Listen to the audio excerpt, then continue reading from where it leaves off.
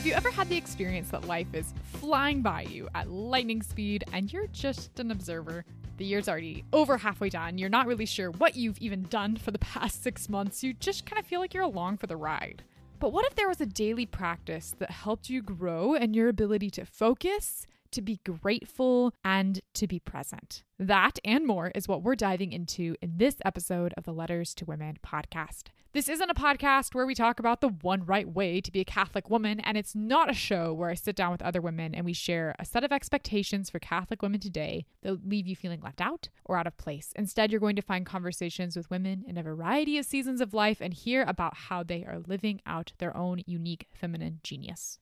And these are all offered as encouragement for you to discover more about who you are and how you're called to live out that feminine genius too. My name is Chloe Langer, and I'm a Catholic wife and mom living here in Kansas City. I'm coming to you from the basement recording studio. Joseph and the girls and the dog are all upstairs, and I love rounding out the evenings with a good conversation about one of my favorite topics, the feminine genius, and being able to share those conversations with you. In this episode of Letters to Women, I'm sitting down with Tish Oxenreider. I love Tish. Her writing is absolutely fantastic. Her podcast, A Drink with a Friend, is one of the few that I listen to on long drives or as I work through mountains of laundry.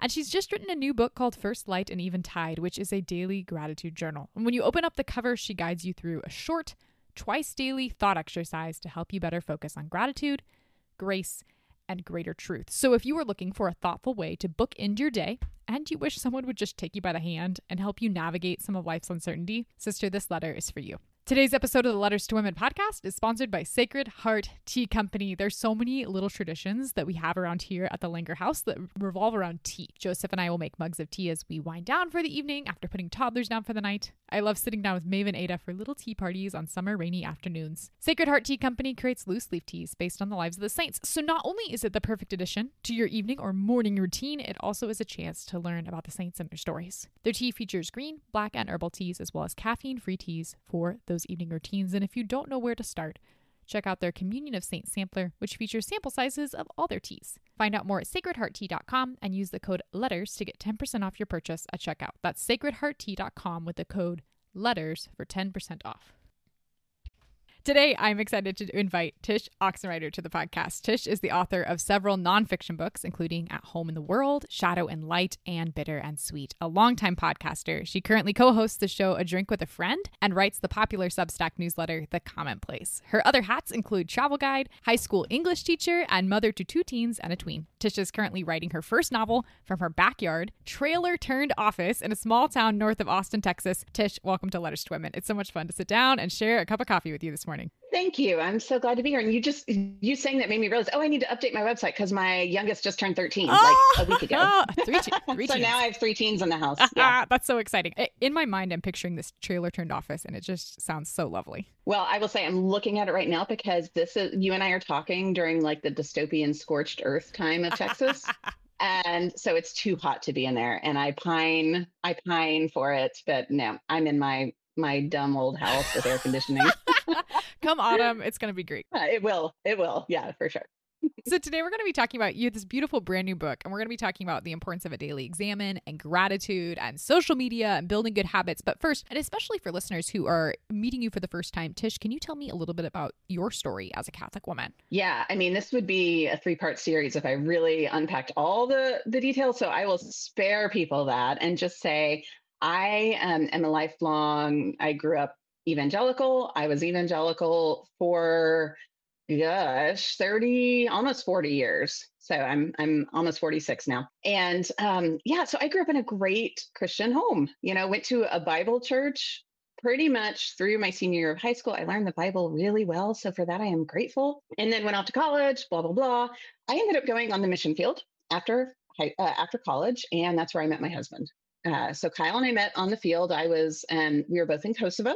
Anyway, we ended up getting married, had a baby, and then went back on the field, this time to Turkey. So we lived in Turkey for a while. Health reasons brought us back. Fast forward to more kids. So 3 kids, and realizing we were going to be stateside for the foreseeable future. We both had jobs that we could do from anywhere. During the time we lived in Turkey, I started a blog out of a reaction to depression. I met with a therapist, and he suggested I find some sort of creative outlet that I could do. And Kyle, said, you've always like to write. Why not start one of these, blog things? And I had one at the time for the grandparents, posting photos. This is before social media. So this is how you posted photos of your kids. So I had one, but I didn't have like one that I actually like cared about, in terms of what I said. So I started it. And I think the easy way to explain it is just God put it there, the right time, right place, right audience, so we're talking the era when blogs were taking off, and it found an audience because not many people were writing about the topic I was writing about, believe it or not, which was simple living and minimalism and stuff, but from a woman's perspective, not like from a bro with one mattress and 3 t-shirts. That's how my writing stuff took off. And I didn't even know I basically accidentally started a whole thing for me. So anyway, by the time we were stateside, my husband and I worked together, and we decided one year to world school. So we took our kids with us and we backpacked around the world. And I will say this whole time, honestly, from Kosovo and on, but like God was dropping little nuggets, asking me to kind of scratch that itch of my love of history. What is it that I really loved about Turkey? And that was the fact that we were living on top of 20 civilizations. It was the birthplace, not the birthplace of the church, but in many ways where the church really grew in the time of St. Paul. We lived an hour from Ephesus. I was really intrigued by the idea of like, what does it mean to be really a Christian, and how much of what I grew up with was just very, very cultural? Like basically, could I separate Orthodoxy from kind of American 20th, 21st century Christianese kind of stuff, And so coming back to the States, really, I started to unpack all that, we were still evangelical at the time. And we were going to churches that made sense on paper, or I guess on website, but never felt at home. And we couldn't really figure out why. And we just, chalked it up to cross-cultural, like reverse culture shock, reentry, all that stuff. We found a church. We lived in Oregon for a while, where Kyle's from. We went to a church that we loved the people, but we affectionately would say that it was a rock concert followed by a TED Talk. That's what church was, right? Like they literally had earplugs before you walked in if you needed them.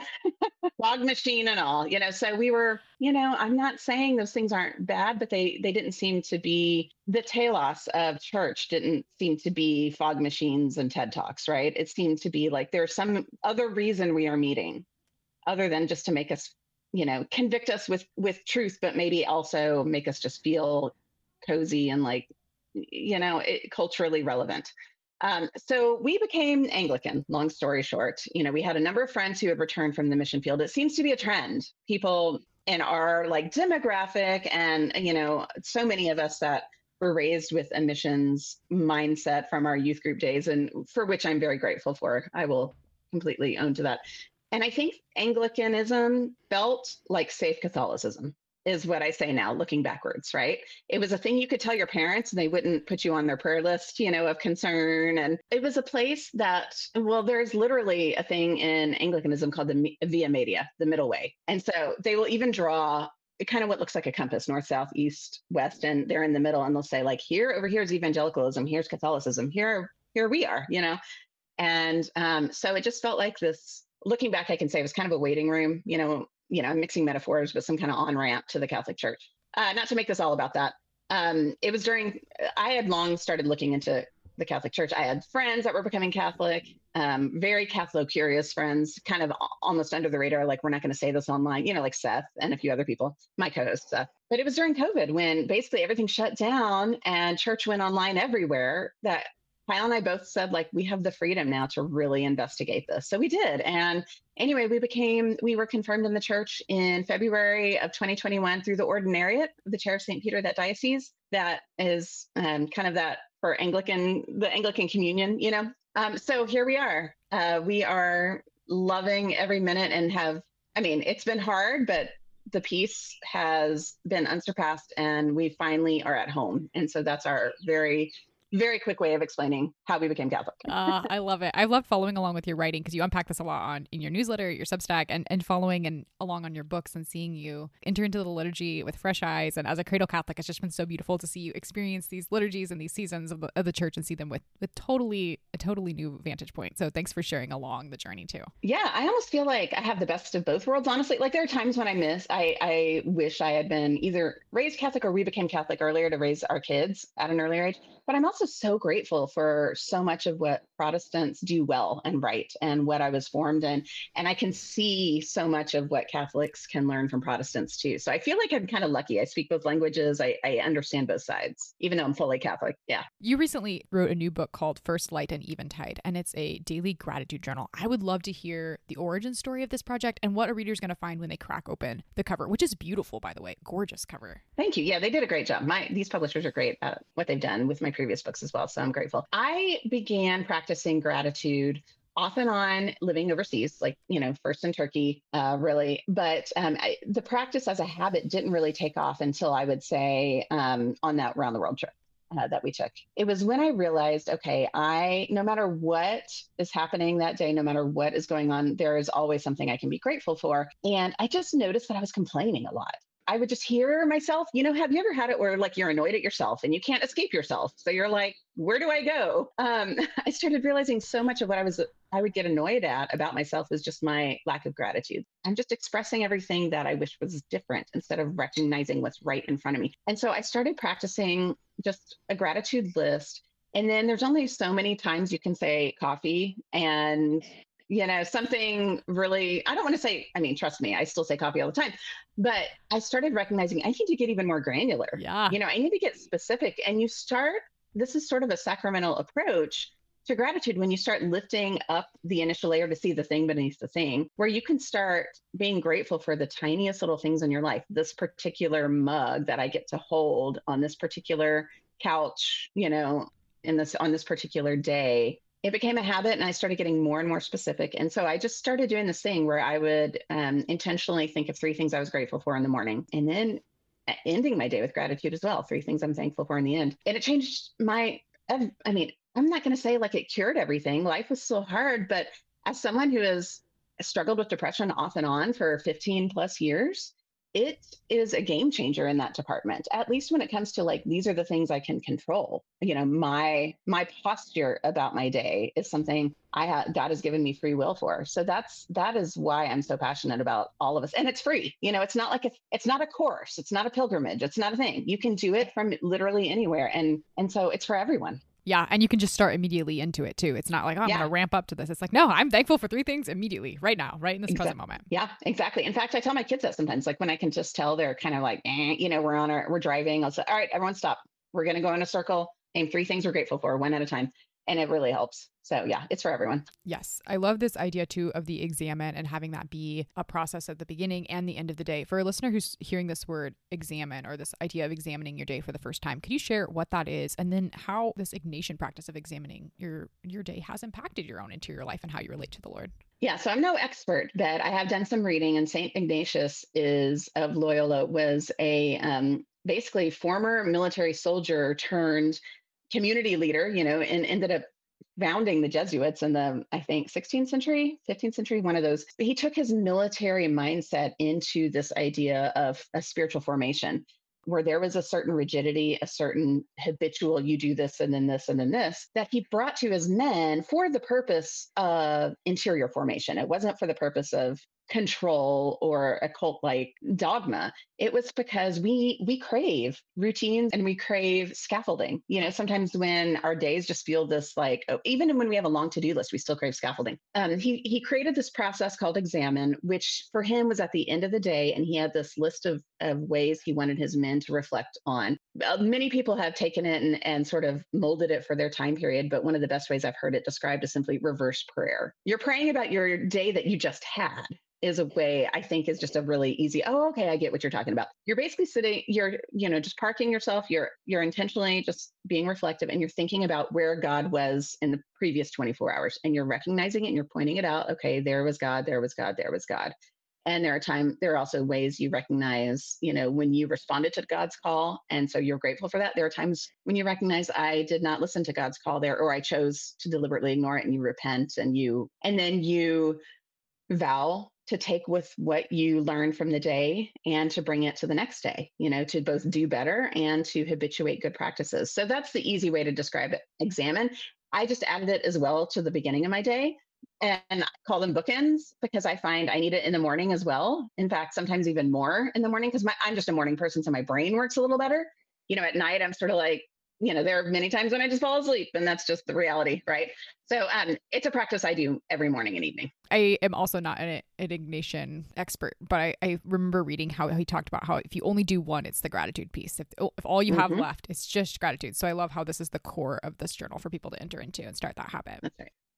Yeah, exactly. There's something really exciting about getting a new book in the mail, a new journal, and just like the freshness and the potential that comes with that. But actually making time to sit down in the beginning and at the end of each day to review, to make resolutions, that can be really challenging. And I think so many of us have had a new journal and we've gotten through like the first 3 pages and then we find it a year later. Like, that sounded like a great idea. I could have done more with that. Do you have any advice for listeners when it comes to practically building the habit of a morning and evening bookend of gratitude? I'll be honest, the main reason I started this and what became this journal is for me, because I needed that as well. I am all about creativity and going where the Lord leads and as the Spirit moves, but sometimes we just need, in a way, like we need to be told what to do. Like we want to be, as adults, we want something leading us. Especially on those days when we just wake up and think like, when we've got a million errands to run, all the babies that need us, we want something to hold our hands. And so for me, I came up with a structure that was both thorough enough to really force me to just pause. It's not just like, okay, let me just quickly name 3 things as I run out the door. It's like, no, I need to sit here for 5 minutes, maybe 10 minutes.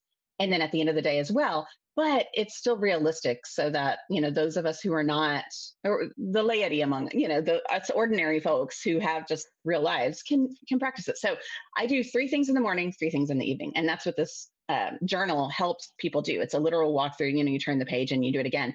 But 3 things I'm grateful for in the morning.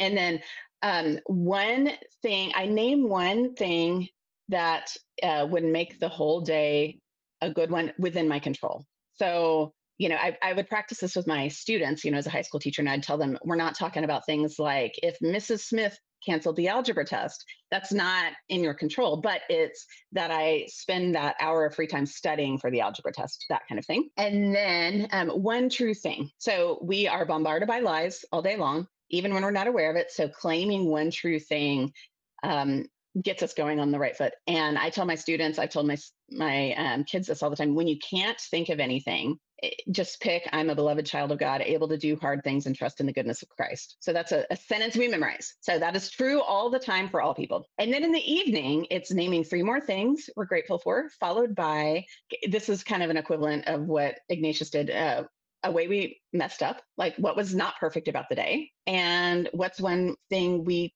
hope to take with us tomorrow, like one thing we will do better, one thing we will do again, that kind of thing. So we are basically just winding down the day, recognizing that our days go with us day after day after day, but that we get a fresh start. God's mercies are new every morning, and we get to close the book, go to sleep, and wake up. And so this is just a thing I keep on my nightstand. It's, basically I'm giving it to anyone who needs a little bit of that handling, because it's been life changing for me. It's crazy too how in so many variety of different seasons that it can just feel like life's just kind of flinging past you. Like, whoa, it's been a week and I haven't sat down and prayed. And so just to have something where it's like, oh, day by day, there's the Lord, he's still here. Here's the things that I can control and what I'm grateful for and all of these things. And just to be able to enter into something and then have that take the load. I love how you describe, like, it's just someone holding your hand. Like, here we are, we're going on this journey together. And you do need someone to just say, sit down, do this. This is where to start. Yep. I think we all do. I love how you address the reader in your new book as fellow pilgrim. I love listening to you and Seth reflect on the transcendentals, truth, goodness, and beauty on your podcast and in your writing.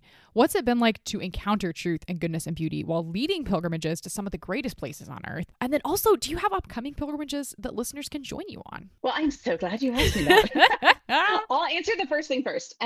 Okay, so as you can tell, I love to travel just from my whole story. And so back in 2017, when I started brainstorming this idea of a trip that I then called Literary London, I got to thinking about how fun it would be to get to take people to these places I love so much. And the reason is because I find we are, as embodied people, we are physical people living in a physical world that, yes, we can connect over here, like over the internet, like you and I are doing right now. And we can connect, just even in our ordinary coffee shops and errand running. But there is something special about unique places in the world. There just is. I love where I live. Our ordinary small town is one of my favorite places on earth, but there is also something that God has done in particular places that just matter. Both in kind of a secular quote history in terms of like great books where Charles Dickens sat and wrote things at this pub. That seat matters.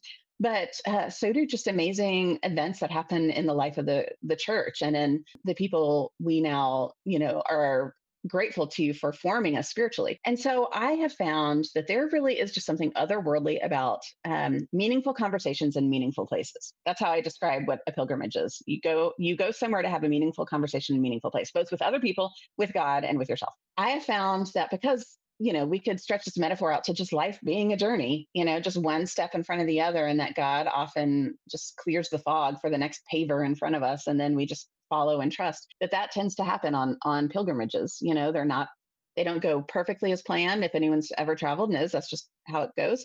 But you find yourself standing among, the ruins of some ancient monastery or some cathedral, or looking at some painting you've only up to then seen on books or on the internet. And you just find yourself very small in a big world, and you recognize your smallness in the story of God's history. To me, pilgrimages are an invitation for us to do that together. We're meant to live in community. We're not meant to live alone. And I think a lot of us have that itch maybe in our early 20s, college years of like, I want to go find myself. I want to backpack. And I did that. I hopped the trains in Europe. I think many of us do that.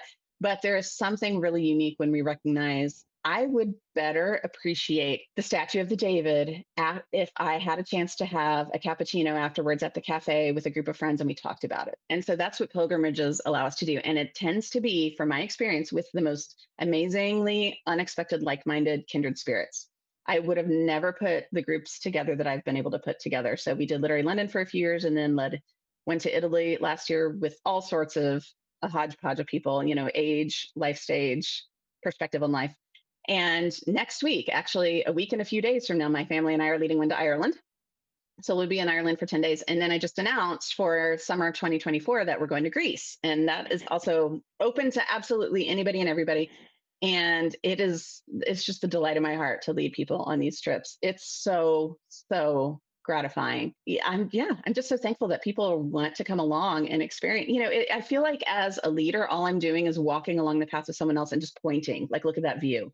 Look at that tree over there. Look at that, whatever it is metaphorically, and just getting to experience it with them. Not that I'm an expert. I'm just walking alongside everybody else. And then I think we have 3 more in the pipeline after that. I don't know when I'm allowed to say them, but basically, mark your calendars for 2025 too, in both the summer and the winter. So we've got multiple trips planned. That's so good. And I think too, being able to tell someone, oh, I loved this part of Greece, or I love Ireland, come with me, just come on the trip, and being able to invite someone into something. And then for the pilgrimage, just to be able, again, like the book, to be able to enter into something that's already set out, that you can just come and exist alongside other people on the journey too. Yeah, to kind of connect it with what I was saying earlier about becoming Catholic as a lifelong Protestant, one of the things I feel as a Catholic now is truly the fullness of the faith, like getting all of it, the whole shebang, including the gifts that the Protestant world gave me. So I just keep thinking about how like my Protestant brothers and sisters are missing out on this experience because it's for everyone. It truly is. And so to me, that's what pilgrimages are like too. Like the gift of, just thinking next week where we'll be, the ancient Celtic church and their monastic practices and their prayers and their ways of looking at the world are for all of us. Not any one particular, they are for all of us to experience and learn from. And so that's what a pilgrimage does to me, is it's an open invitation for all of us to learn from our shared collective history of wisdom. Tish, I could talk with you for another 2 hours. But for listeners who want to keep the conversation going, where can they pick up a copy of First Light and Eventide? Where can they find your podcast and connect with you through your newsletter? You write a lot about your conversion story. You write about Instagram, which was a topic I would love to dive into, but also could have a 4-hour conversation with you about. And your writing is beautiful on that. How can they connect with you and keep finding out more? The easy way to just say it is, for everything, go to tishoxenreider.com. And that's the place where you can find my Substack newsletter, The Commonplace, which is what you're talking about. That's where you can find all my books, the podcast, my past stuff. I have a class on creating your own rule of life. There's all sorts of things. Yes, you'll see my old lady, gripes about social media there. You'll find it all. So tishoxenreider.com. The challenge with that is that my name is spelled weird. So no I, weird last name. I apologize. You can blame my parents and my ancestors. So. They'll take the hit. Yeah. Oh, Tish, one last question for you. This is the question that every guest answers on this show, and it's this one. How do you live out the feminine genius in your daily life? Well, the first thing that comes to mind boots on the ground. My confirmation saint was Saint Monica. She's my favorite for a number of reasons, but one of which is I became Catholic while I was a parent to teenagers. And there is something really holy and sacred and challenging and brings you to your knees about parenting during this stage. So I have one daughter who is going off to college in a few weeks. And when I think about feminine genius, I think about modeling it for her, or if I had other girls, modeling it for my children, modeling it for my sons too, I suppose I should say. Um, and so to me, it's a lot of that daily living. It's a lot of not fighting the telos of marriage, the telos of family, the telos of being a woman, and the broad telos of how God has made things to be, whether or not I believe them to be true or not, but also the unique gifts and charisms He's given each of us women in particular. So for me, that looks like saying yes to the things that God has gifted me with, which requires me to say no to 99% of what's out there. So in many ways, living out the feminine genius looks like knowing what's meant for you and what's meant for someone else. And I am saying that as though it's easy. It's simple, but it's not easy, right? And so it requires daily discernment, daily awareness of where God's leading in your life. So to me, it looks like a lot of ordinary listening to God, modeling it in my ordinary callings of caring for my family, and then saying no and yes to the right things. Tish, thanks so much for coming on the show. This has been absolutely delightful. So good to sit down with you. Thank you for having me, Chloe. It's been so much fun. Thanks for listening to this episode of the Letters to Women podcast. You can check out the show notes for my conversation with Tish on my website, letterstowomenpodcast.com, or just scroll down in your podcast player for links to pick up a copy of First Light and Eventide, subscribe to Tish's newsletter, The Commonplace, and listen to an episode of Drink with a Friend, which Tish co-hosts with Seth Haynes. You'll also find out more about the pilgrimages that Tish has coming up. In the show notes, you'll also find a link to Sacred Heart Tea Company, the sponsor for today's episode. And finally, you'll find a link to sign up for my newsletter, Naptime Notes. Once a month, I share about the books that I'm reading to myself, to the girls, some braggable thrift store finds, or some favorite gifts that we've received from my Barnething group, updates on our adoption journey, and podcasts that I'm listening to. Naptime Notes is always going to be free, but if you subscribe at $5 a month, you get early and ad-free access to all the Letters to Women podcast episodes before they go live. If you listen to the podcast, you love the conversations and guests of the show, please leave a rating and review, especially if you tune in via iTunes or Spotify. And if you know someone who would love to listen in on this conversation with Tish, please send it their way. And don't forget to hit subscribe wherever you're listening so you don't miss any future episodes. If you ever want to share about a guest you'd love to see on the show or share your experience as a listener, you can always send me an email at letterstowomen@gmail.com. I'd love to connect with you. That's all I have for today's episode. So until next time, be not afraid.